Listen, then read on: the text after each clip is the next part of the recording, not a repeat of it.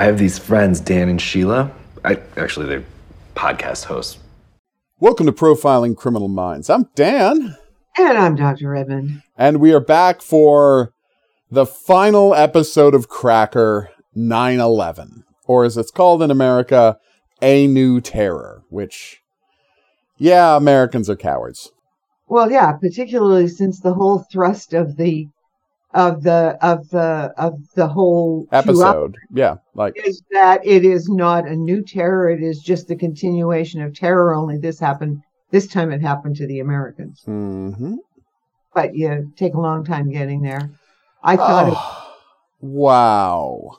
So yeah, and first off, let's just get this out of the way up front. Yes, this really does feel like a pilot for a new series of Cracker movies that they didn't end up making. Yeah. And it's a little sad that they didn't make more Cracker. I think I've been very open about my love for Cracker, and I'm going to say it. Jimmy McGovern is back in fine form this time. Oh my God. It was so slow building. Oh. And it's because he had, instead of having to break it into 3 separate episodes, he had the full time. Yeah. And we didn't have to sort of create a shtick at the end of 1 to take you to 2, create a shtick at 2 to take you to the finale, right? Yep. But it doesn't matter. It was kind of slow, and I was kind of wondering. I have to admit, when I was watching in the beginning, but boy, is he back. He found something else to be pissed off about. And the answer was the American government. The American government and the British government. And the British government. I mean, that opening scene starts you right off. Like, if you know anything about British politics and Irish politics, you know right away what's going on here. He's doing for the British soldiers who were in Northern Ireland. Yep. To keep the peace. The quote. Keep the peace. Okay. Yeah. But I mean, it's not. Given that my last name is Redmond. Yeah. We do have certain issues. Certain issues and certain sympathies. Yes, but the thing is that what McGovern does is tell the stories of, and that's what he did with the football one with Albie. With Albie, of these disaffected, abandoned people. And what you're doing, that opening scene where he and his wife are taking a taxi. Yeah. And want to go and see the memorial. The memorial for the British soldiers who died in Northern Ireland. And it's locked up. Oh. And it's being forgotten and turned into commercial real estate. Yeah. Jesus. It's just forgotten. Nobody does anything about it. And so that is. And the extra indignity. Yes. That they won't take Irish pounds. Yeah. They're from Northern Ireland. They don't take it. It's legal tender. Like, it's part of the British. But no, Ireland's a different country, but Northern Ireland isn't. No, Northern Ireland. Oh my God. So yeah, that was a rough scene. That was that opening scene, but you already knew what was going to get set up. Oh, of course. 100%. This poor guy, and you see it. Yeah. And nobody's doing anything about them. Mm-hmm. Yeah, so he has found his, scapegoat, as they would say, one more time. Yeah. Oh my God. But just watching him seeing this comedian. Oh, you feel so sorry. But anyway, Fitz is back. So he moved to Australia. Yeah, we moved to the wedding. He is, the family moved to Australia after the events of Lucky White Ghost. We don't know exactly when, but fairly close, we have to assume. And obviously Mark stayed. Yes. And everybody else left. Mark stayed, and we catch up with Mark, now like a 28-year-old man with a single father who has a house and has a daughter and is honestly doing surprisingly well for himself. Yeah. Because all the crap he gave Mark for his entire childhood. Yeah, apparently Mark's doing fine. Yeah, well, Mark saw his father a hell of a lot more realistically than anybody else in that damn family. It's true. Like, if there's one message here, it's that, Mark more than anybody could absolutely see Fitz for who he was. Yeah, I think that's fair to say. And so he does not put up with a lot of his father's crap, and you like to see it. Yes, it's very nice. And and then Fitz makes a mess of his daughter's wedding, because of course he does. Of course he does. Because he can't not. He doesn't know how to stop himself. I could not believe. And then, so his daughter just got up and walked out when he was talking. Yeah. Got up and walked out. Yeah, the only way to deal with him. But, and then Fitz shut up. Yeah, but seriously, watching him just make such a fuss, I'm like, so because I'm thinking about the math, his daughter was like 13 at the end of the show, so she's 23 now, right? And I gotta say, unbelievably inappropriate speech to start talking about her ex-boyfriends. Oh, no. And enough of them that you're kind of implying that your daughter's a tramp. There's enough ex-boyfriends that you mentioned. And I'm like, and running down the present, the husband and the husband and the family. Exactly. Like, I'm going, Fitz, shut up. The daughter gets up, walks out, and then Fitz has to go, and his wife just tells him. Yeah. Enough. Mm-hmm. And stop being so jealous that they're young. Yeah. And that's exactly what he's doing, because we see his we see a bit of Fitz a little later on, and we realize that Fitz has been living with this, idea that he was never going to get old. He really had it in his head that he was never going to get old, but suddenly he can't get it up, right? And it's like he says that it's old, and she's like, I think it's more likely the decades of abusing your body that are to blame for this one, Fitz. And I'm like, yeah, absolutely, that's what it is. But the thing is, he doesn't want to take personal responsibility. Yep. He'd rather just say, well, everybody gets old. And it's like, yeah, everybody gets old, but you are spectacularly hard on your body. And it was always going to catch up with you eventually. Yes. And it finally has. He is looking at Viagra. Yeah, exactly. Looking at Viagra. Oh, my God.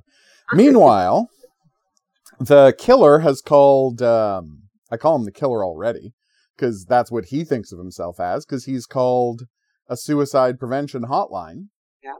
And says that if I don't kill myself, I'm going to kill somebody else. And his wife overhears it. Yeah. And then the baby starts crying, so he hangs up. Yep. And goes out. And he goes out, and he goes to a bar, and in an unbelievably bad piece of luck for everybody. Yes. There's an American comedian there, doing his routine. And, and a guy from the audience asks him what he thinks about, Jerry Adams. Because they're talking about Bush, and he's talking about how terrible Bush is, because, he's a comedian, and he's right. Bush is terrible. It's not like you can do pro-Bush comedy in the year 2006. What kind of sense would that make?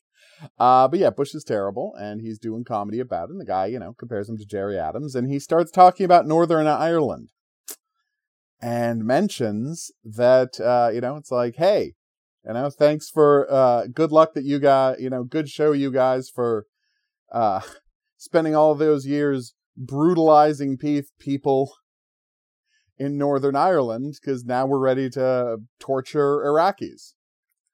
And of course, this is where you learned how to do all of this brutal torture. So yeah, absolutely the wrong place to be doing that. He should have known it was the wrong place to be doing that. Yeah, period. But I mean, it wasn't just bad luck. It wasn't just that guy. I mean, that was yeah. That was like, I'm going, and you thought that was funny? Well, I mean, going to England and calling all of their soldiers torturers and murderers. And here's the thing.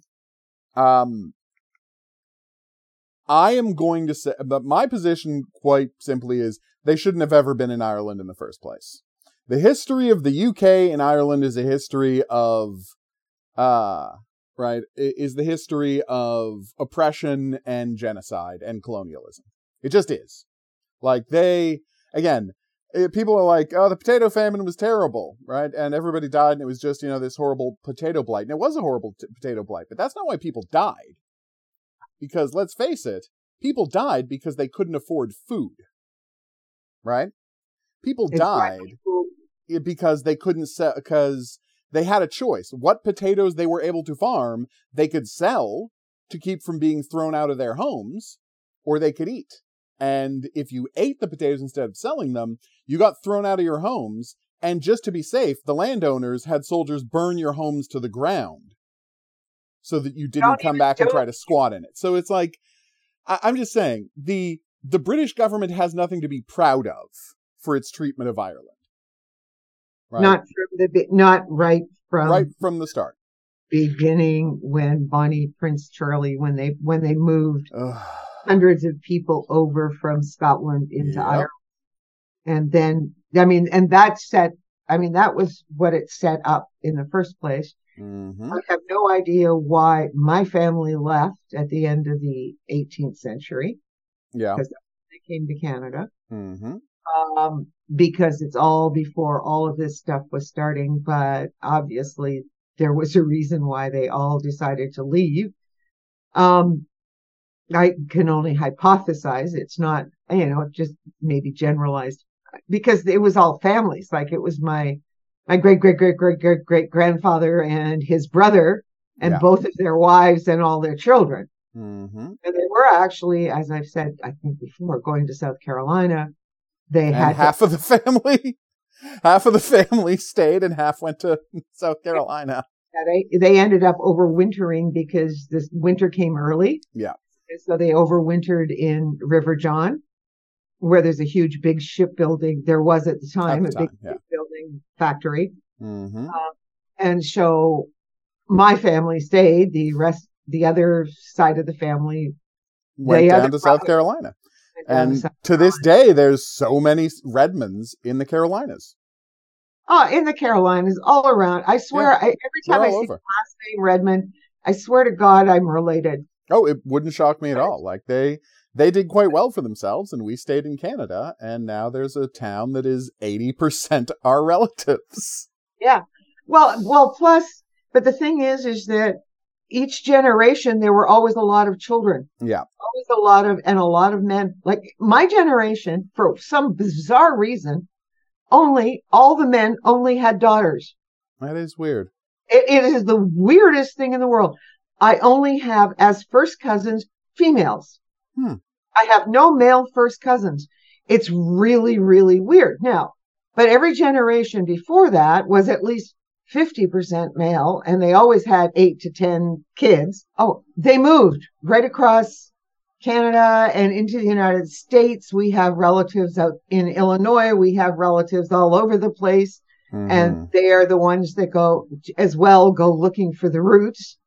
So we end up in contact with some of these people. So you find some of these stories there. Some of them can be on Ancestor. I still don't know where the long involved genealogical chart that takes us all the way back to when they left. And they left from Wexford, which is very strange because Wexford is in the south, but they are originally from the north. They were Protestants. They were Presbyterians, of course, because they were part of the group that came from.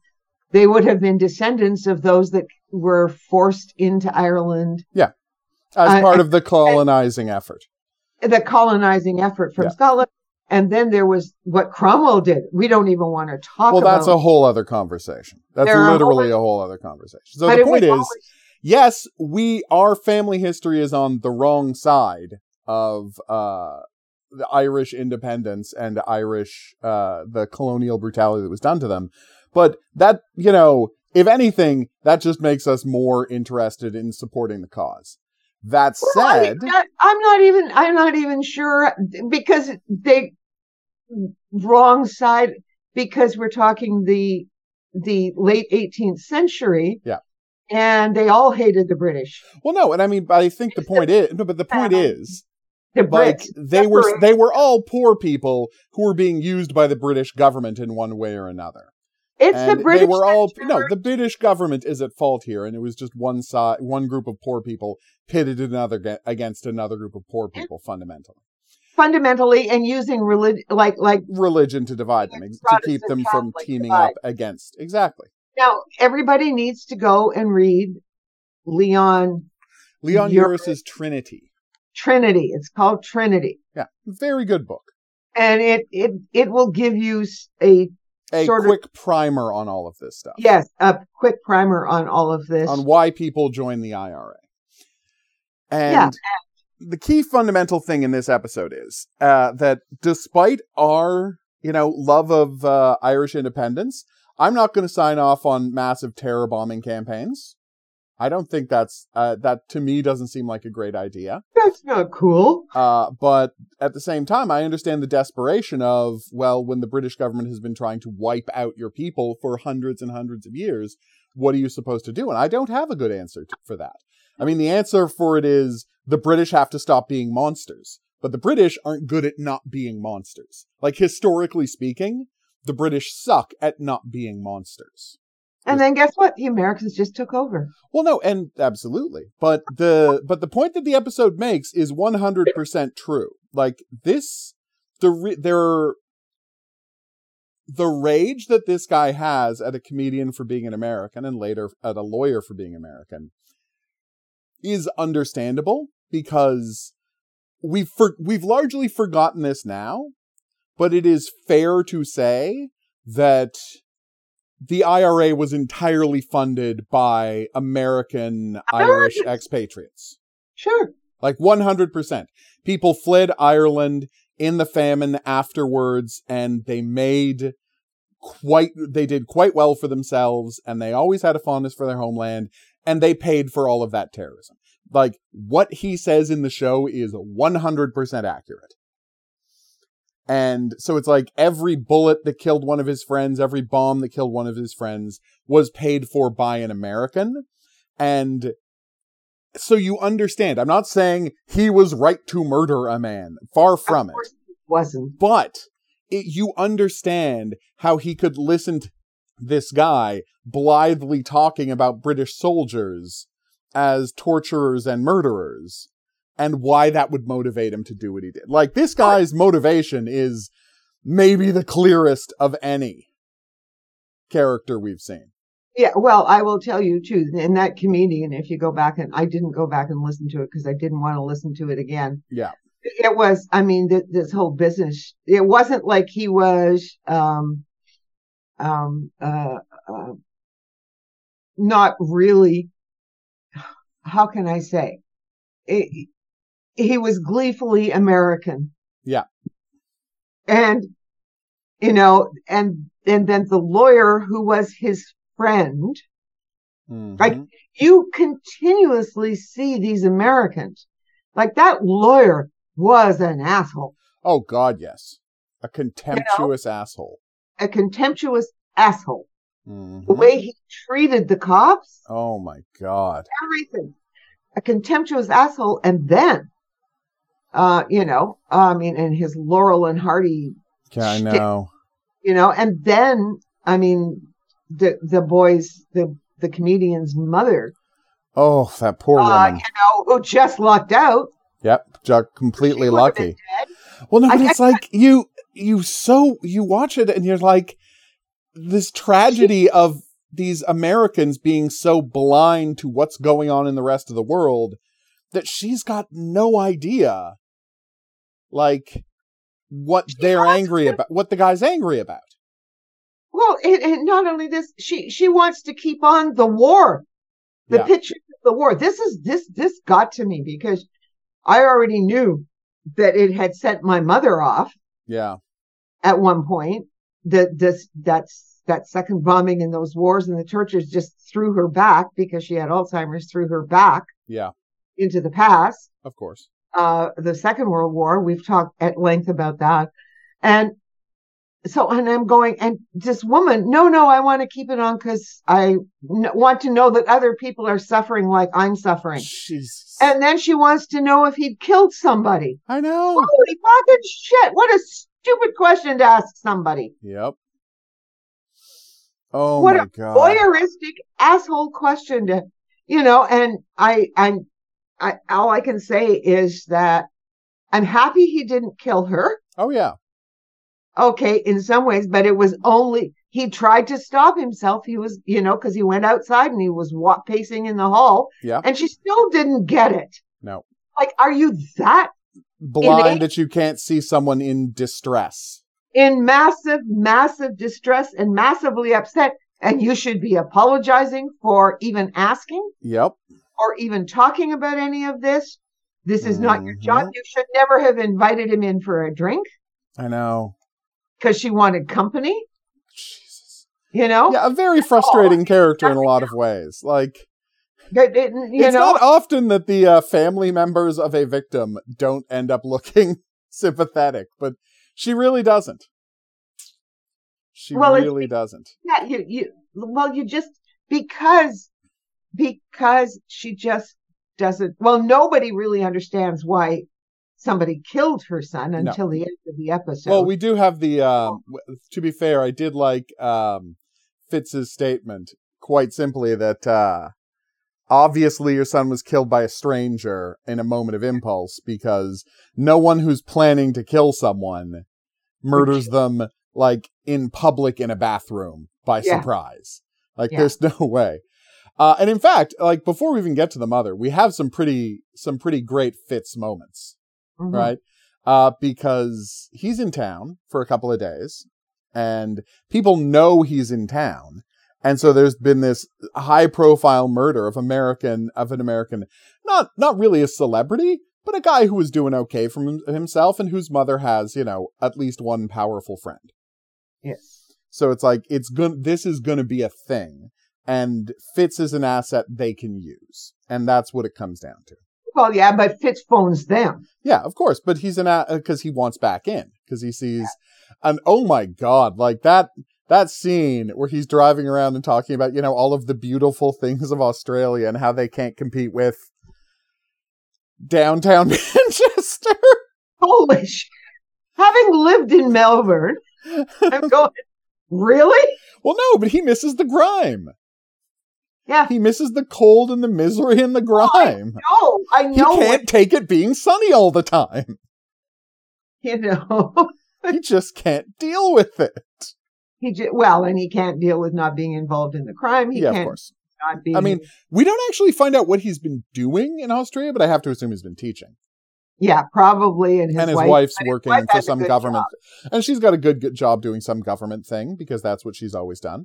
She was always managing she had been managing a charitable organization. And I'm sure there's work for stuff like that in Australia as well. She applied, they offered her the job, and she just went, and Fitz just didn't have any choice but to go with her. If he wanted to, he was going to go. Yeah, exactly. So he went with her, but of course, and then he would, because he is this high profile specialist. Mm-hmm. In fact, it may be that he was part of his tour, because he would have continued on his tour after Hong Kong. Yeah, part of the tour, and somebody offered him a job. I mean, maybe he was the first one to get a job. And she looked for one there too. Yeah, I mean, that is entirely possible.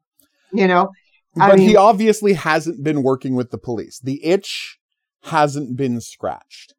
Yes, like the thing that he uses to define himself, and it's driving him crazy. And he's not gambling. He's not drinking. He's not gambling, and he gets to Manchester and he starts again. Yep. Jesus. It's so he's such a frustrating character all these years later. Yeah. But yeah, we do the great moment of, because we see that the cops screwed up, because this guy got murdered in a public space. So obviously they went to all of the people in this bar, but one of the cops screwed up and he let somebody out, right? He let somebody out who was using a fake ID. Right? Guy had a fake, not a fake ID. He stole somebody's wallet and he used that wallet as ID to leave. And the cop was in such a, blind rush, it didn't occur to him to ask for photo ID. Yeah, and not only that, right? Not only that, there was a guy just a little ways over who'd lost his wallet. Yeah, exactly. Had he been listening and pay attention, he would have heard the guy saying, "My wallet's been stolen," just 10 feet away. But that cop, when he said his wallet had been stolen, that cop should have just shut the whole place down. Oh, exactly. Now it might not have been quickly enough. Yeah. It might. It wouldn't have been quickly enough because the guy went from killing the. No, not for the guy not for the murderer, but for the guy who saw him. Right. Yes, for the witness. That's for the witness. They would have kept the witness. They would have kept the witness, and all of this problem would have been solved. You're absolutely right. That would have worked. But anyway, so Fitz does the thing where he comes in and he's like, and he is able to tell them in a witness in a delightful bit of completely logical profiling, which is that there's 3 urinals against this wall. And the victim was killed standing next to the first urinal next to the door. And he's like, well, obviously, when this guy walked in, right, there was somebody else in there, somebody at the furthest back urinal, because you would never stop at the first urinal right inside the door if the place is empty. You go to the one furthest away, so you're furthest from the door. And so the gov, the guy in charge of the investigation, brings in the cop who screwed up and lost the person, to have him test it. And he's like, yeah, no, of course. And he's like, well, why'd you walk up next to that one? It's just, I don't know why. But Fitz is so what, the killer was already in here? And Fitz is like, no, if the killer was already in here, he wouldn't have been able to take our guy by surprise. Yeah. No, this is someone who may not have seen the killer, but other than the killer, he was the last person to see the victim alive. So you better find out who it is. And so they put out a call for witnesses, right? But the guy doesn't come forward. Oh my God. And as you say, then it turns out that and it's really a question. I mean, and we can talk about whether it's contrived or not, that like all of these victims keep, getting thrown right in front of the killer's face. We can talk about whether it's contrived or not, that he gets assigned to chauffeur around the unbelievable scumbag who's a friend of the victim's family. The American lawyer who comes in to demand that this case be given highest possible priority and call all of his friends in the government to make sure that happens. And I mean, would this guy have killed someone, right? Killed anybody else had he not, been put in that position? I don't know if I can say. I mean, the episode sure as hell isn't telling us one way or the other. Well, okay. Here's what I would say is that he was a very, very angry Oh, he was. Man. Yeah. And he would not, it's clear when his discussion, the initial discussion with the lengthy discussion that he ends up having with Fitz, that he's been to therapy and it hasn't worked. He has resisted ever dealing with what is the key issue, as we find out when we find it out. I mean, again, you want to talk about the writer being back to form. That conversation he has with Fitz. I mean, it's one of the best the show's ever had. Oh yeah, he was. It's what I would say is that. Well, first of all, I'm not sure. Like, I was wondering whether it was contrived or not. But you see, he's a cop attached to that particular station. Yeah. And he's so, and that's logical for ex-military to become police officers. Oh, That's not a surprise. Is it contrived? That I didn't feel like it was contrived when I was watching it. Like, I thought, well, because I didn't quite recognize him the first time we saw him see him in uniform. It was all, I had to look again and go, is that him? And that's the thing. Is like we have to accept a couple of because he keeps getting put on security with the friends of the family. Even after the first guy gets killed, he's still working the security.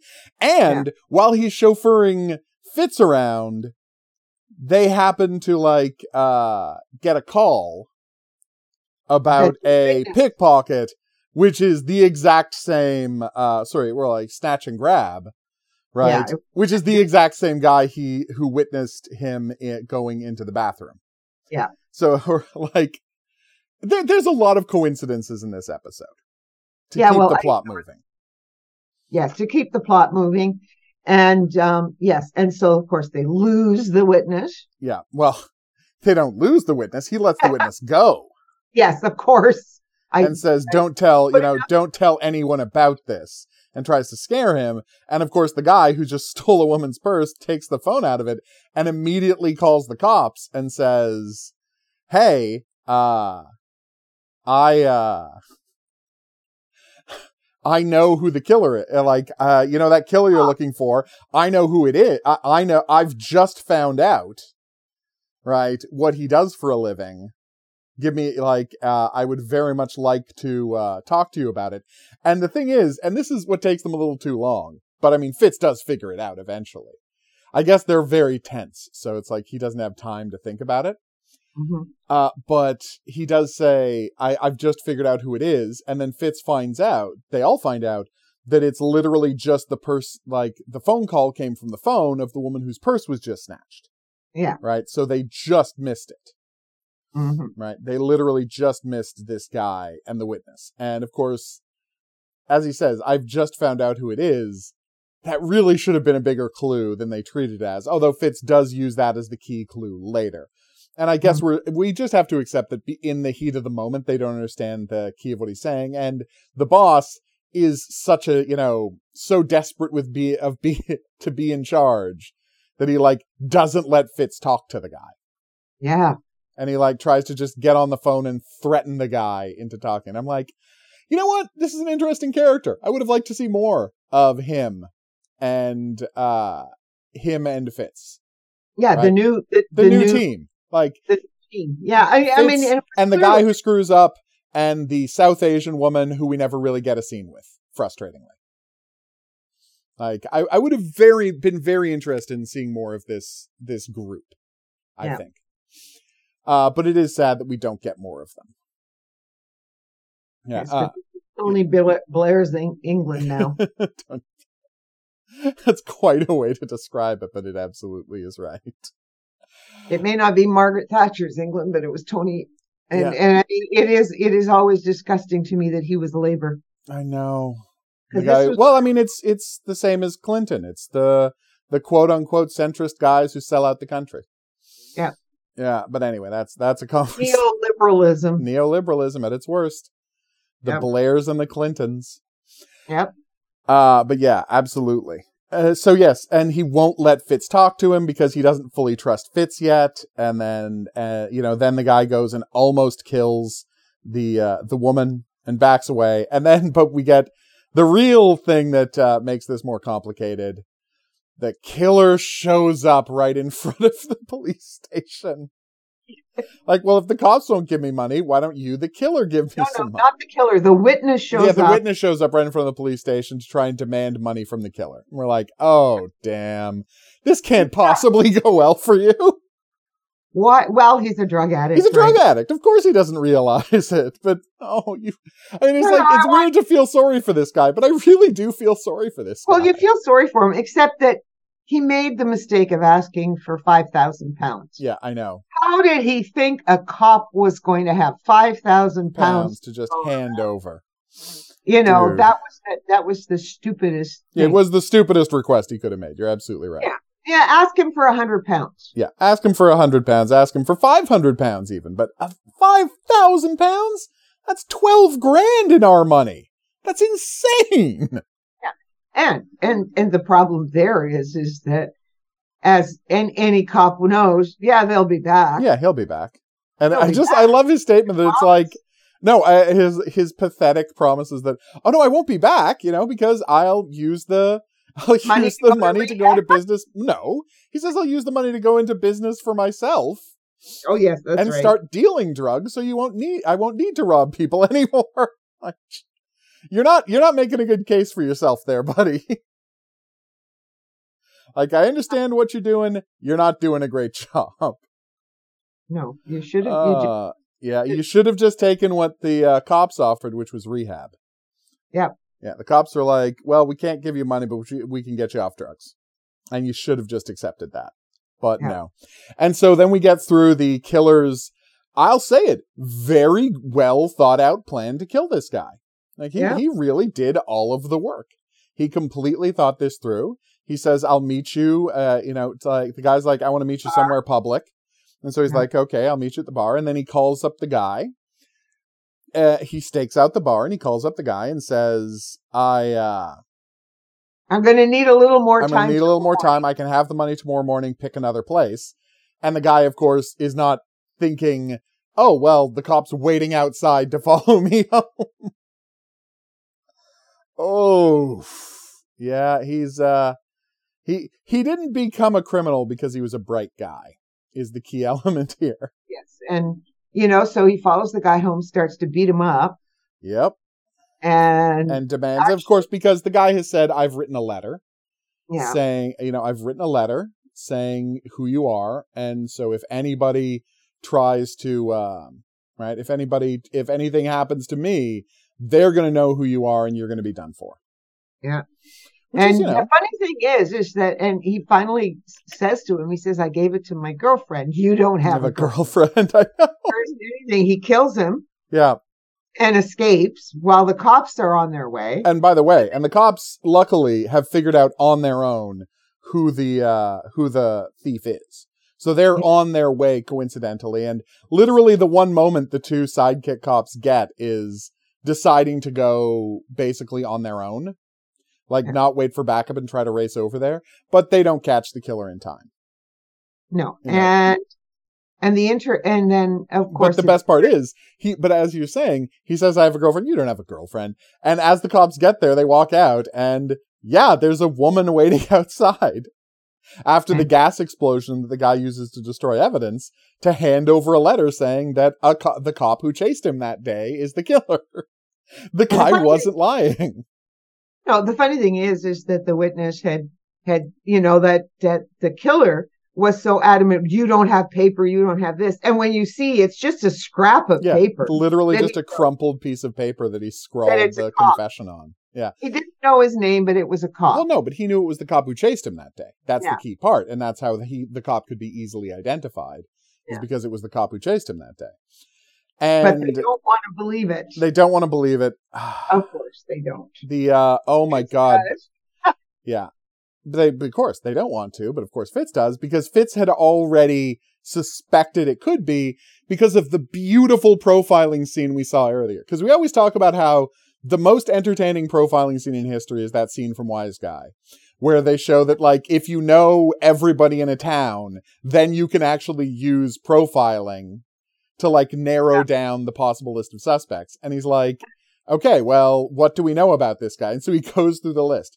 So he's a man. So he's this age. So he's got brown hair. So he's got military training. And Fitz explains to the mother that there are only 100 men in the city of Manchester who could have conceivably killed your son, and we're going to find him. And it's just such a nice scene.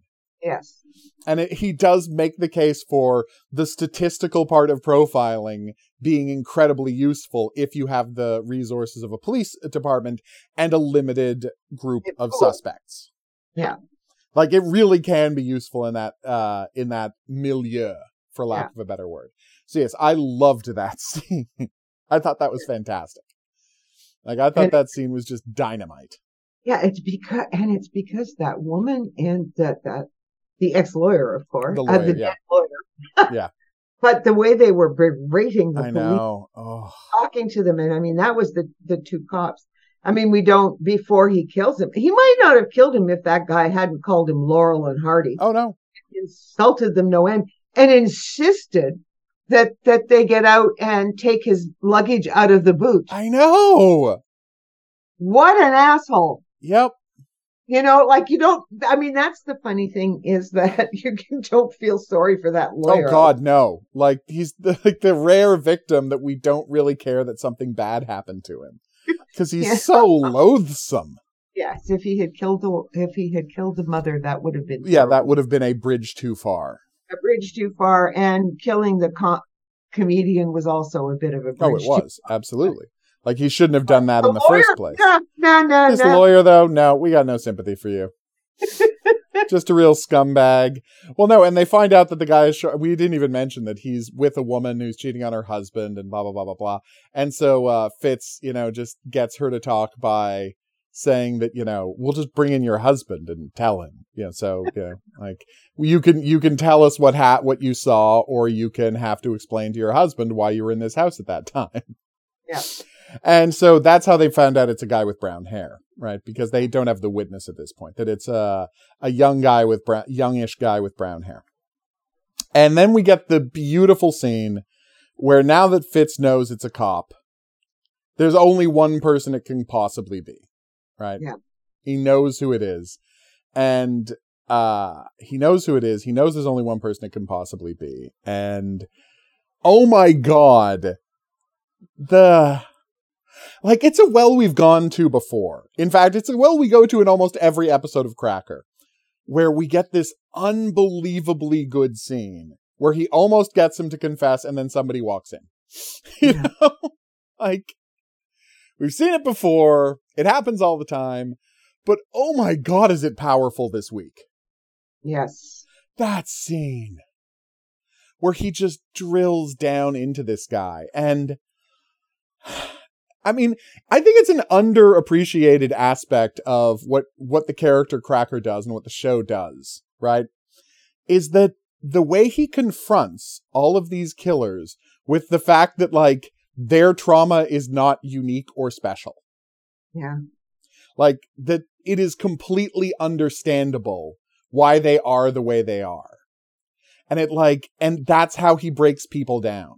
Like showing people that, because you've got all of these people who aren't in control of themselves. And then you have this man who can tell them exactly who they are and exactly why they're doing the things they're doing, when even they aren't really comfortable looking into themselves to figure that out. Like, that's fantastic. Yeah, it is. It is one of those it's what made it so good to watch. Mm-hmm. That you can, and why you end up empathizing with the victims 99% of the time, even though they need to be caught. The killers, not the victims. The killers, I mean. Yeah. Right? Because you end up with that old saying, there but for the grace of God go I. Yeah. I mean, if Fitz had a like motto, that would be it. That would be it. Yeah, 100%. Because for them, you just see, what if this cop had never gone to that comedy bar? Yeah. He probably would have eventually killed himself. He would have killed himself rather than killing somebody else. Yeah. But he was already in a state, and his wife, I mean, we don't talk about his wife the second time that he's on the phone talking to the suicide hotline, right? And then and she just says, get help. Like, he locks her. Yeah. Locks her out of the house eventually. Mm-hmm. He says, get some help. Yeah. Is what she says to him. Go get some help. She can't do anything. She knows he's suicidal. Yeah. But he won't talk. Yeah. So it's just a terrible situation. Oh, absolutely. Concerned. And if he had never set foot in that comedy bar, this all would have been avoided. If it had been a different comedian. Yeah. The number of places where this could have just been kept from happening are almost infinite. Yeah. So that he might never have killed anybody. It was the mood he's suicidal, and then he drinks. Yeah. And then he got, the anger just came to the surface when this guy started, ranging on British the British military Yeah. in Ireland. And yeah, well, you guys couldn't even succeed. Now that was the thing that Yeah. we forgotten to say, is what this comedian is going, yeah, well, thanks for giving all of us. He said, but you couldn't win it. But he says, we know how to do it and we're winning it. Yep. Right? Yeah, it's like we're using all of your techniques and we're getting it done. And we're getting it done. Yeah. And you couldn't get it done in Northern Ireland. Oof. Well, I'm sorry. You could just, and like the rage, like I understood completely why this guy killed the comedian, given what we had seen up to that point. Yeah. Do I think he should have? Of course not. No, but you understand his motivation in the moment. And you can understand it was just the build-up. It was a spur of the moment. Yeah. But once he'd done it once, it was going to take less to trigger him. Oh, absolutely. That's the problem. Yeah. Right? Once this is the way he's decided to start coping, it becomes his coping mechanism. Yes. And then so when you get the lawyer friend, Ugh. right? The lawyer friend who starts ringing on the police and then calls them Laurel and Hardy. I know. He says that. Yeah. He says that to him. Yeah. Before he kills him. Yep. Right? He says, well, I've been in that house a long Well, no, he says, was I Laurel or Hardy? Yeah. And the guy, because the guy pulls out his gun, the lawyer, and can't kill him because there are no bullets in it. Yeah. And the only thing that I would say that when that guy was killed, like this cop is not taking care to wipe things off or anything. No, he's really not. And he had a drink. Oh, yeah. He's not. Well, again, he wants to get caught. Yeah. I think it's fairly obvious that he wants to get caught. Yeah. And what I'm sitting here going is, so why didn't they notice this? I mean, somebody who the answer is if they did a full fingerprinting of the house, it's not going to be surprising that his fingerprints are in the house because he was in the house under official things. Because the guy made him friggin' bring his luggage in. No, he didn't bring the luggage in. But he can say that he went into the house without any trouble. I have to imagine he wiped his fingerprints off the gun, but that would be all he would have to do. But there was the glass where he had a drink. Oh yeah. And there were the two cops. Remember, there's two of them. Yes. In that car, Drake taking this lawyer home. So if they had sort of, you're right that they would have caught him eventually. I think you're absolutely right. But how much damage would he have done first? Yeah. But although he needs a trigger. Yeah. To kill. Mm-hmm. And how many more triggers is he going to have? I mean, these are all Americans that are triggering him. Yeah. No wonder they wanted to call it the New Terror. Oh, fuck. Rather than 9/11. You Americans are assholes because that's what this. Basically, that's what the whole episode's about. It's two Americans. Mm-hmm. He almost kills the mother. Yeah. Right? He kills the witness. That's protection. Exactly. Well, no, and the key part of the episode is simply that it's about his reaction to this American arrogance. And yes. I mean, and again, it's abandoned in the same way that we have with Albie. It's this abandonment of the soldiers, because the British government asked the soldiers to do this horrific thing, which is police Northern Ireland. And he did 3 tours. And we all know what 3 tours in Vietnam did to people. Yep. And this is in many ways England's Vietnam. Yeah. Because it had the same amount of, there was the thing about Vietnam and going, as they always say, about going on patrol there and whatnot, is you never knew where an ambush was going to come from because the entire country was hostile. Mm-hmm. And that's how the British soldiers wound up feeling in Northern Ireland. Because there could have been a bomb anywhere at any time, is how they felt. And we get the story. Oh my God, that story. As he says, but he says, why is this the one that keeps my flashbacks? Because Fitz then says, so what are the flashbacks? Yeah. And so he does tell Fitz this horrible, horrible story about these children. Oh. right? Which you got in Vietnam, the same kinds of things. These children, yeah, who are basically around a carriage, and then the sniper starts killing people.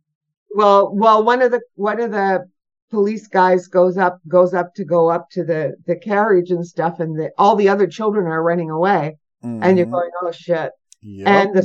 And a sniper then kills the cop that's by the baby carriage. Another one of the cops decides to run into the house because assuming that the house is, the people who put it there, and then boom, there was a bomb. There was a bomb in the house and it blows up. Yep. Can't understand why. That is the flashback that keeps occurring. That haunts him. Yeah.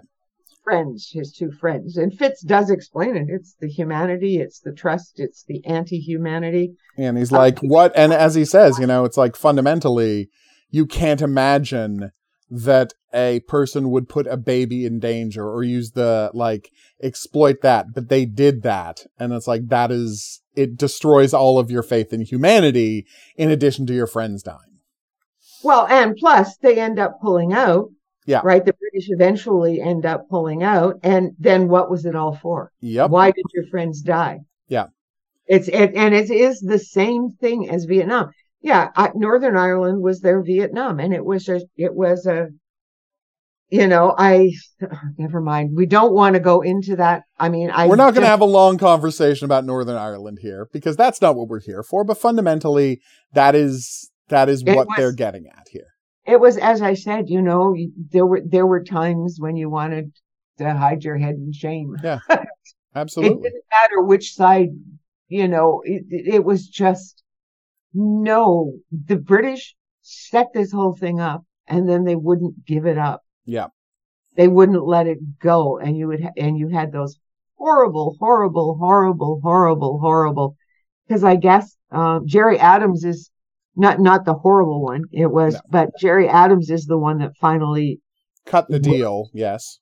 The deal, right? Managed to cut the deal. And it was not, and so that's what set him off, because when somebody asked him about Jerry Adams, right? Yeah. But when you listen to some of the firebrands, the Protestant side of things, right? Mm-hmm. And I just, if I didn't hate sort of Presbyterian enough, Christianity enough already, yep. Just that guy, it was bad enough. I mean, the jokes, right? So what was the one? Oh yeah. There was, tell this one. Okay. There are all sorts, because the religious studies departments, I tell you, we at least ours, we were a lot of fun stuff. But there was the joke, and I wish I could do the accents, but I can't. Right? So what happens is this priest is told to stop in Northern Ireland. He's a Roman Catholic priest, of course, and he's told not to be condemning, not to be yelling and screaming and all this sort of stuff about the British all the time. And it's come from on high. He has to settle it down, right? Yeah. He does a sermon where he does a recreation of sort of the Last Supper and the rest of it. And Judas, of course, so everybody's talking and Judas is talking because it's all in the Bible. You've got these words. So he's doing it. But when he says Judas's voice, Judas has a British accent. Right.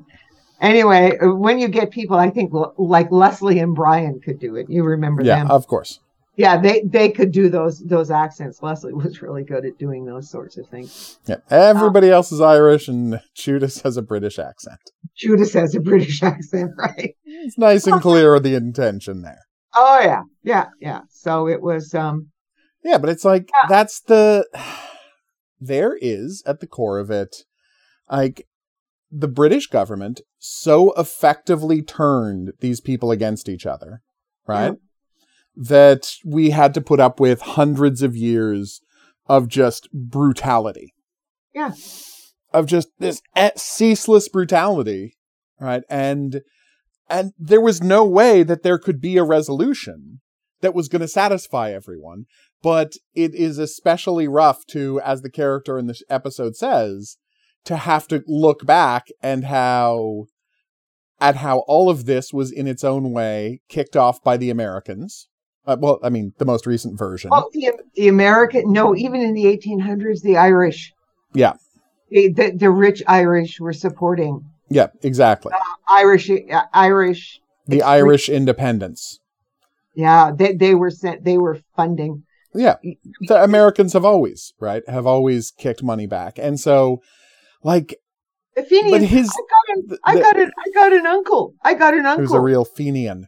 No, he wasn't a Fenian. He was paid because in Canada. Yeah. Because the Fenians, they were the Irish who supported this. Yeah. And he was one of those who volunteered for the raids against the Fenians to capture Fenians.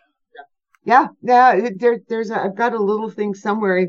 I think he got $100, which was a hell of a lot of money. Damn right it was. Century, right? Yeah. For being in a volunteer in whatever military thing it would have been. Wow. That's incredible. In the anti-Fenians, because they wanted to keep the Fenians out of Canada. My God. And so, like, when you watch this, you're like, I know. Until quite recently, in fact. Yeah. But the fact is, when you watch this, the thing that's so fascinating is how much, like, this guy is a murderer, right? He is a bad person. He is awful. But the show is so respectful of his point of view and so sympathetic to all of these soldiers who were sent out to do an immoral thing and then ignored. And as he says, and now we're all supposed to feel sorry for the Americans. The Americans were the bad guys this whole time. And now, because one bad thing happened to the Americans, we're all supposed to just get on board with whatever they want to do. Yeah. And you're like, I see where he's coming. Like, you really do see where he's coming from. I was talking about the 3,000. He said, so you got to lose 3,000 in one shot to be. Right? And now the Americans are on board. Yep. Jesus. With terrorism. Yeah. Oh no. Well, we were dealing with terrorism all the time, and all the Americans did was pay for it. Support the terrorists. Yeah. And all of a sudden they've lost 3,000, and they've had their come to Jesus moment about terrorism, and all is forgiven. Yep. It's a great scene. Oh yeah. I mean, it was, as I say, Jimmy McGovern at his best. Yeah, I think that's fair to say. That's as good as the Albie stuff. It really is. Like, it is that powerful an episode. The political stuff, yeah. It really is. So now Fitz has identified him, right? Now Fitz has identified him, and we see the guy locking his wife. He knows it's all going down. He locks his wife out, and we're like, oh, this is going to be bad because they got 3 kids. Yeah. And we are ready to have our hearts broken. Oh, we are ready to have our hearts broken, because I remember, I didn't know. We've never seen it before. You're right. This one we haven't even seen. So I was about to say I don't remember how it ends, but we never saw this one. No, so I'm watching it, and Fitz comes over to talk to him. And Fitz goes in. Fitz says, "What do you want?" And the guy says, "Vodka." And Fitz says, "Well, how about some single malt?" Well, how about some single malt whiskey? Malt whiskey. He says, nobody's going to care about your breath anymore. Yeah. And that was, by the way, something we didn't mention, where the mother of the victim offers him, a drink, and he says, vodka, I'm on duty. And of course, that's reference to the fact that you can't smell vodka on someone's breath. It doesn't have a scent. And then this weird line, and then it's just the insight you get to the character. It's like, oh, he's been working drunk for like a long time. That's the first thing he thinks of. Yeah. And so then of course, Fitz goes out and says, and the guys are going, what does he want? Fitz says, 2 bottles of single malt. 2 bottles of whiskey. Yeah. 2 bottles of single malt whiskey. And in the meantime, as this is going on, already they were supposed to go back Yeah.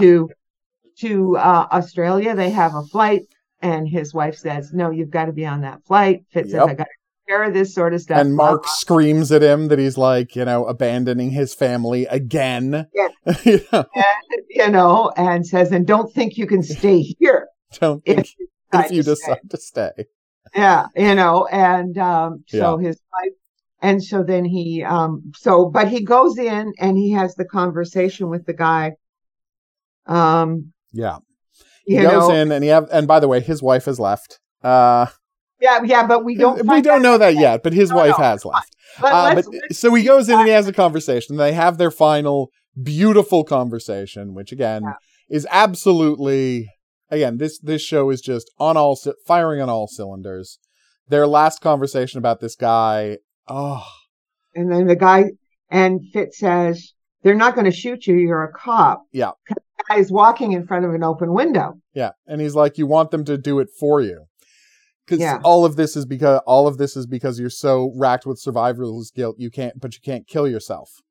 Yeah. Right. And he's like, "But I can't. I'm a coward. I can't kill myself. I can't pull the trigger." Yeah. Yes. So he keeps walking in front, and Fitz says, "They're not going to." And he says, "Well, if I shoot you, they will."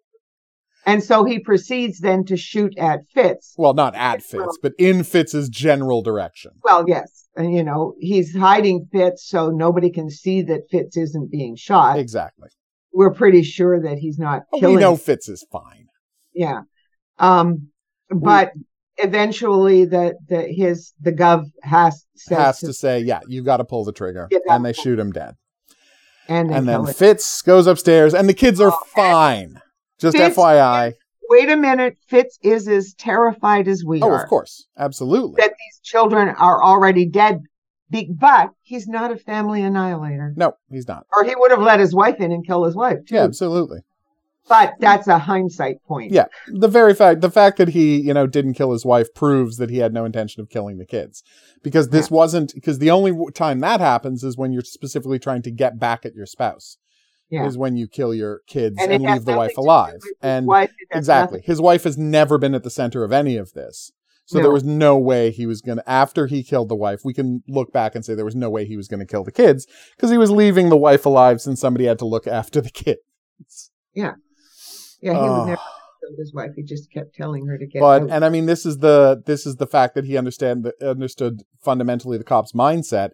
He knew he had to take his children hostage to get the cops to kill him. Yeah. And that's why he did it. Yeah. And then he goes home, back to Mark's place. So, it's over. It's over. Goes back to Mark's place and finds the iconic note, dinner in fridge, wife in Australia. I laughed, and we get a picture of his wife and his son, James, driving home from the airport. Yep. So beautiful. Such a beautiful moment. Oh, and it really does feel like they wanted to do more of these. Yeah. And given how great this thing is, I think it really is a tragedy that they didn't do more of these. Because it's like, how often does a show get to take 10 years off and come back and it's as good as it ever was? And it is fundamentally the same show. No, we've got a new gov. No, Jane isn't there to continue that storyline. But fundamentally, this is Cracker. Yeah. And the crazy part is, I don't know how.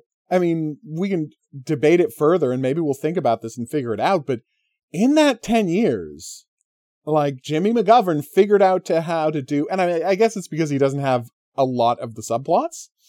He figured out a way to do one that feels completely like a fully realized episode of Cracker with its eye on the villain in just 2 hours. Yeah. He did it all in just 2 hours, and that blew me away. Oh, what an episode. No, he could, and who knows what would have happened is that when all of this 9/11 or whenever, and of course with the Birmingham 5, this whole mess, right? Yeah.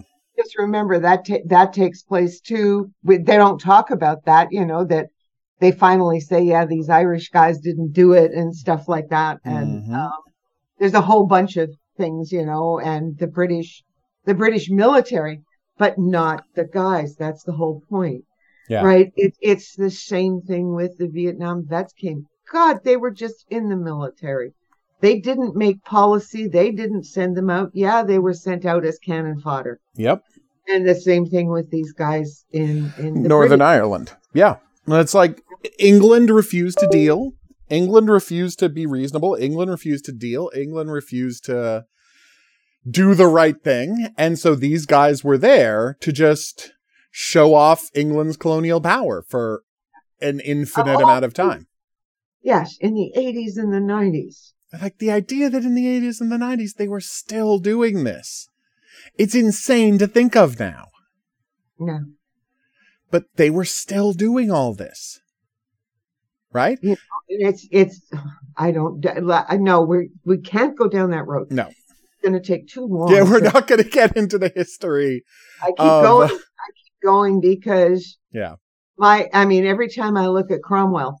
Oh my God. If you want to, just Oliver Cromwell, there's a two, maybe it's 4 hours long, massive documentary on Cromwell. God only knows where on the History Channel, or you'll find it on some of the documentary things, history type of things, or if it was a BBC, of course, heaven help you if you can find it. Cromwell, let's face it, succeeded in getting rid of the king, which was a good thing. That was the only good thing he did. Oh, what he did in Northern Ireland? I know.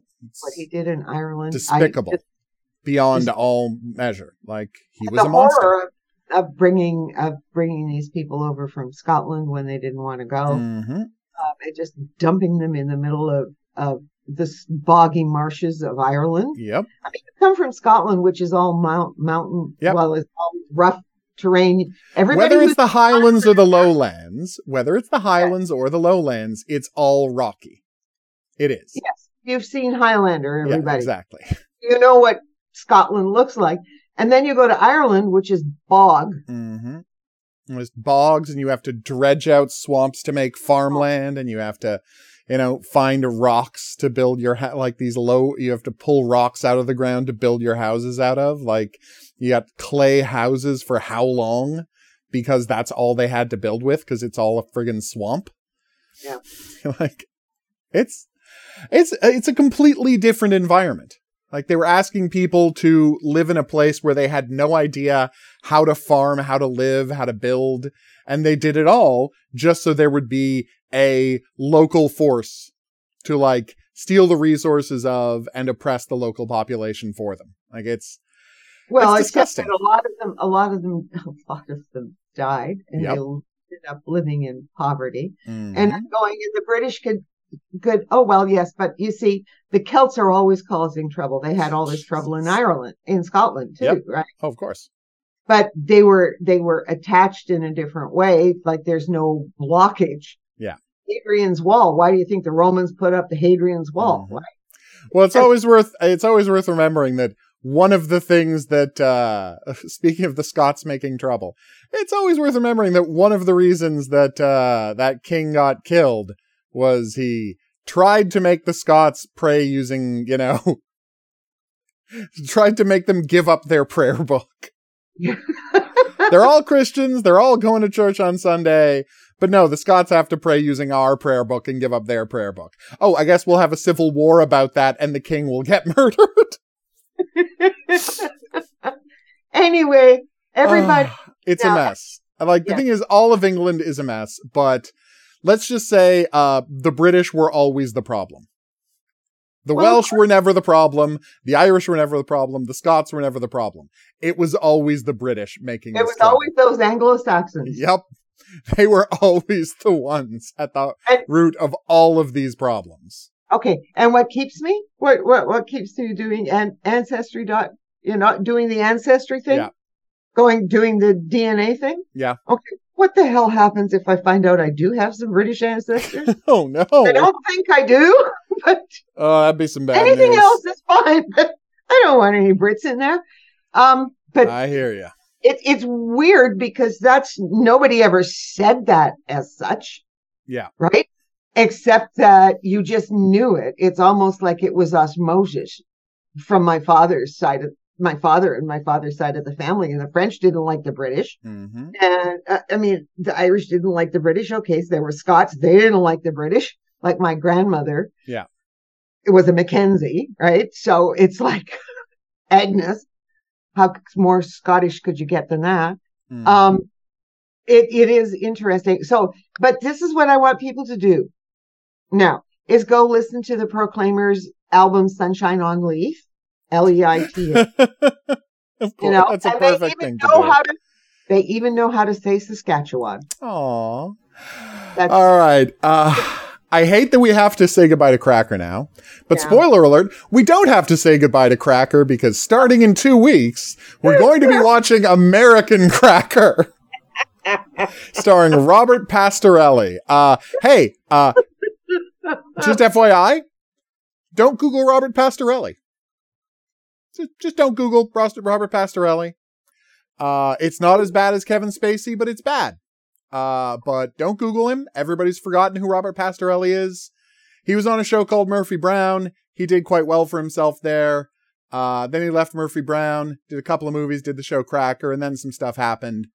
And that's where I'm going to leave it. Yeah. So we're just going to appreciate the show as it is, and we're not going to get into the background of the actor at all. That's going to be my attempt to. I think that's how we should look at American Cracker. By the way, as it was called internationally, Cracker, Mind Over Murder. That's right. That's actually the subtitle they went with. Isn't that hilarious? But I say 2 weeks because first we're going to do something I've wanted us to do for a while. And it's kind of perfect because both Lucky White Ghost and this episode 9/11 were directed by Antonia Bird, who was a fantastic director. She came out of British theater and British television. And I mean, this is some of her great work. And she is known mostly now for her unbelievably good movie Priest. We've actually talked about Priest a bunch on this show. Because it couldn't be more relevant. Yeah. You know, it is one of the best things ever about Catholicism. It's about a gay priest in the 1990s.